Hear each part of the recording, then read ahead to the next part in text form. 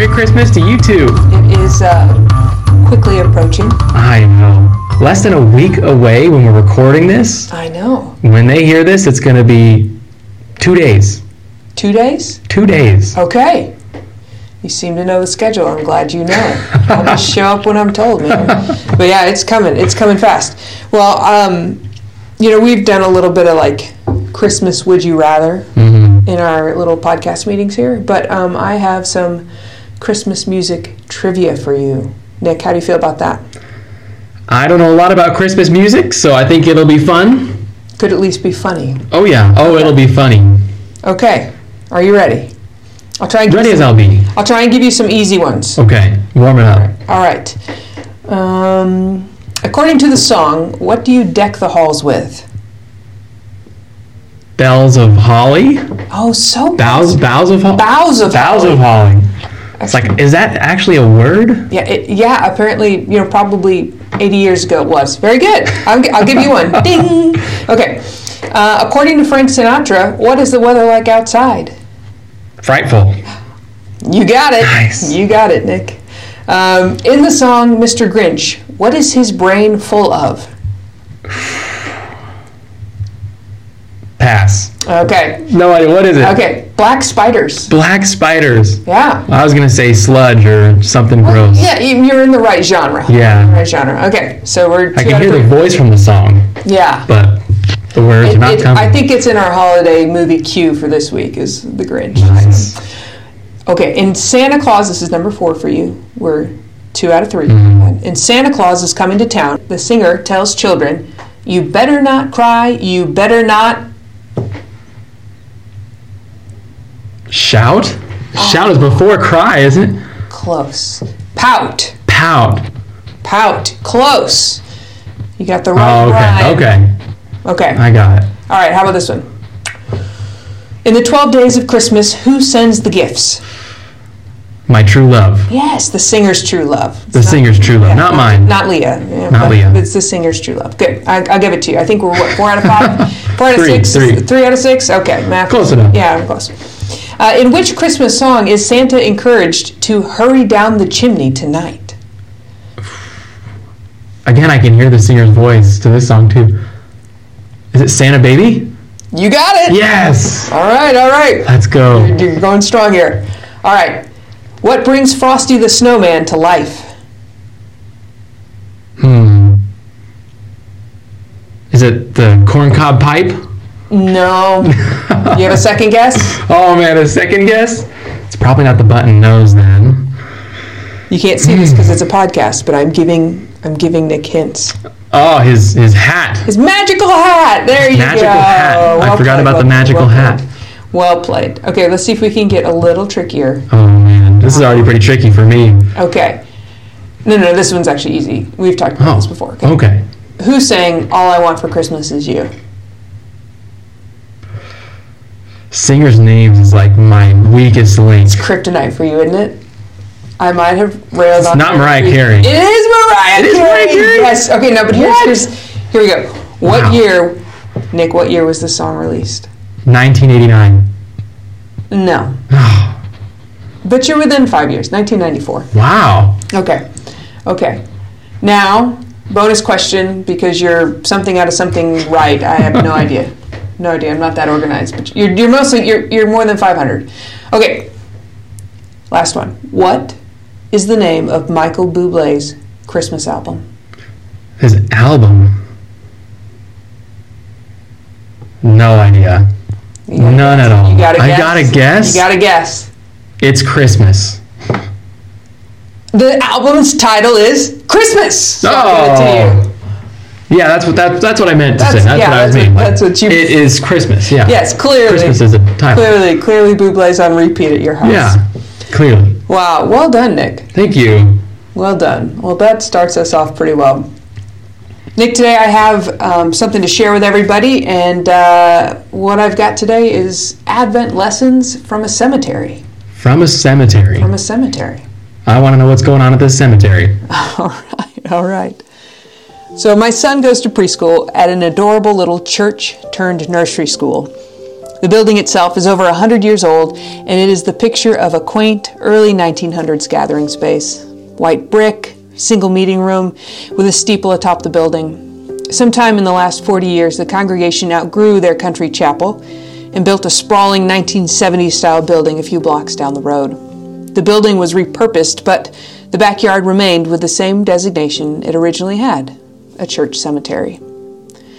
So 3 times a week we sit together, my son and I, waiting for school to start, and talk about whatever is occupying his 5-year-old mind. This week, he asked about the cemetery. "Mommy, are there bodies in there?" Gonna need more coffee to navigate this one. "Yeah, buddy. When people die, their bodies are buried in the ground." "When I die, will I be buried?"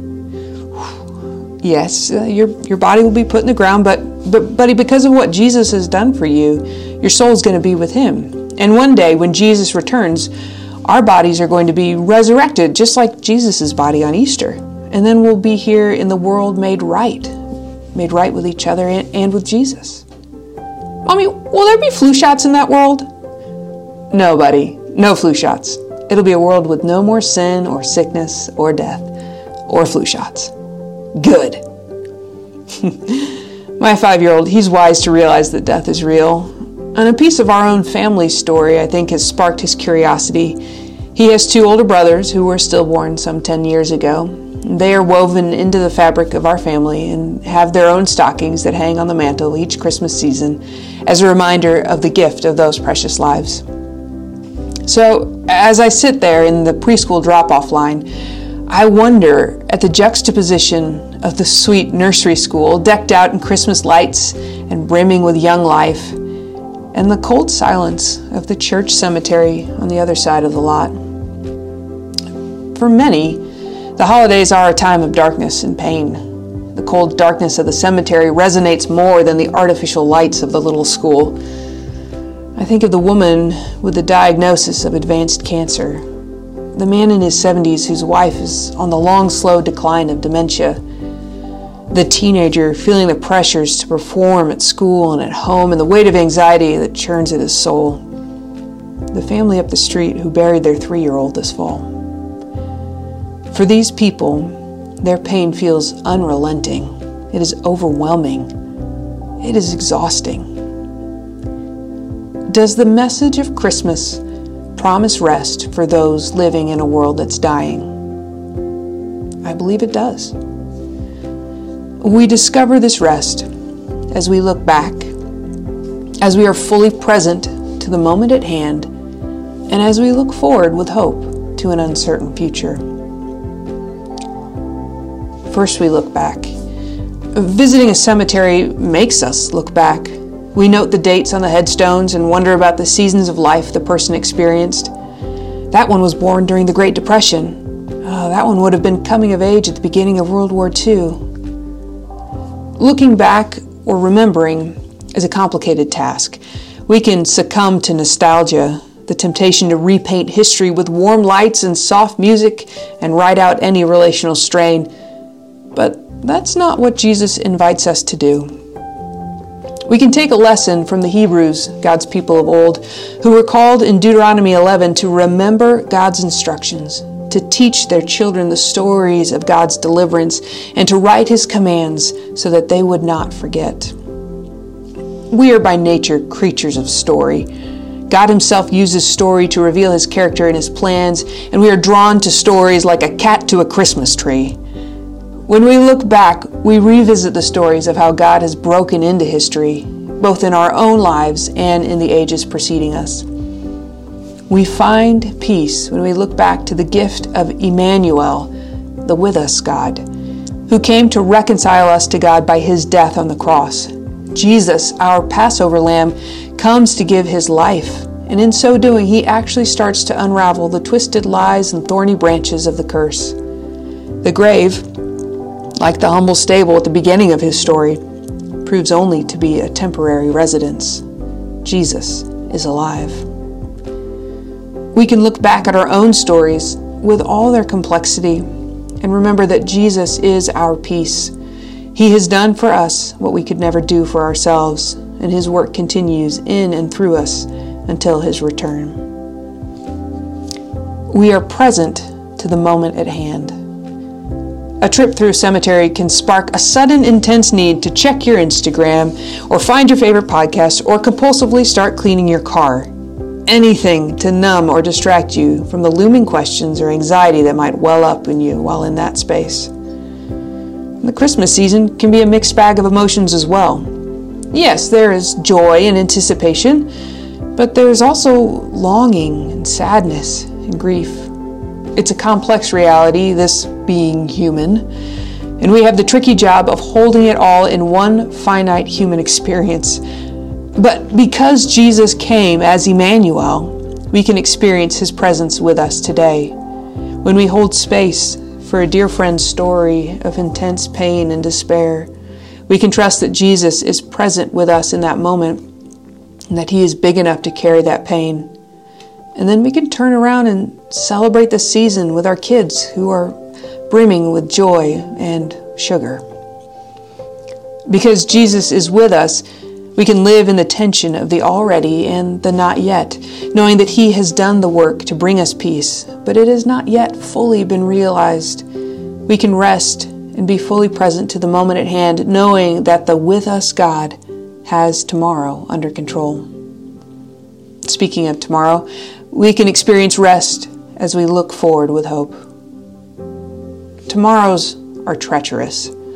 Some of us are expert forecasters. We paint every tomorrow with pessimism, wrap it in anxiety, and preload our disappointment, thinking that it won't sting so bad when the worst does happen. Some of us are more Pollyanna types, blissfully putting off tasks and obligations with the sunshiny perspective that tomorrow will be full of possibility. Whether tomorrow brings sick kids and wrecked plans or sunshine and relaxation, we can face it with peace, knowing that tomorrow has nothing on Jesus.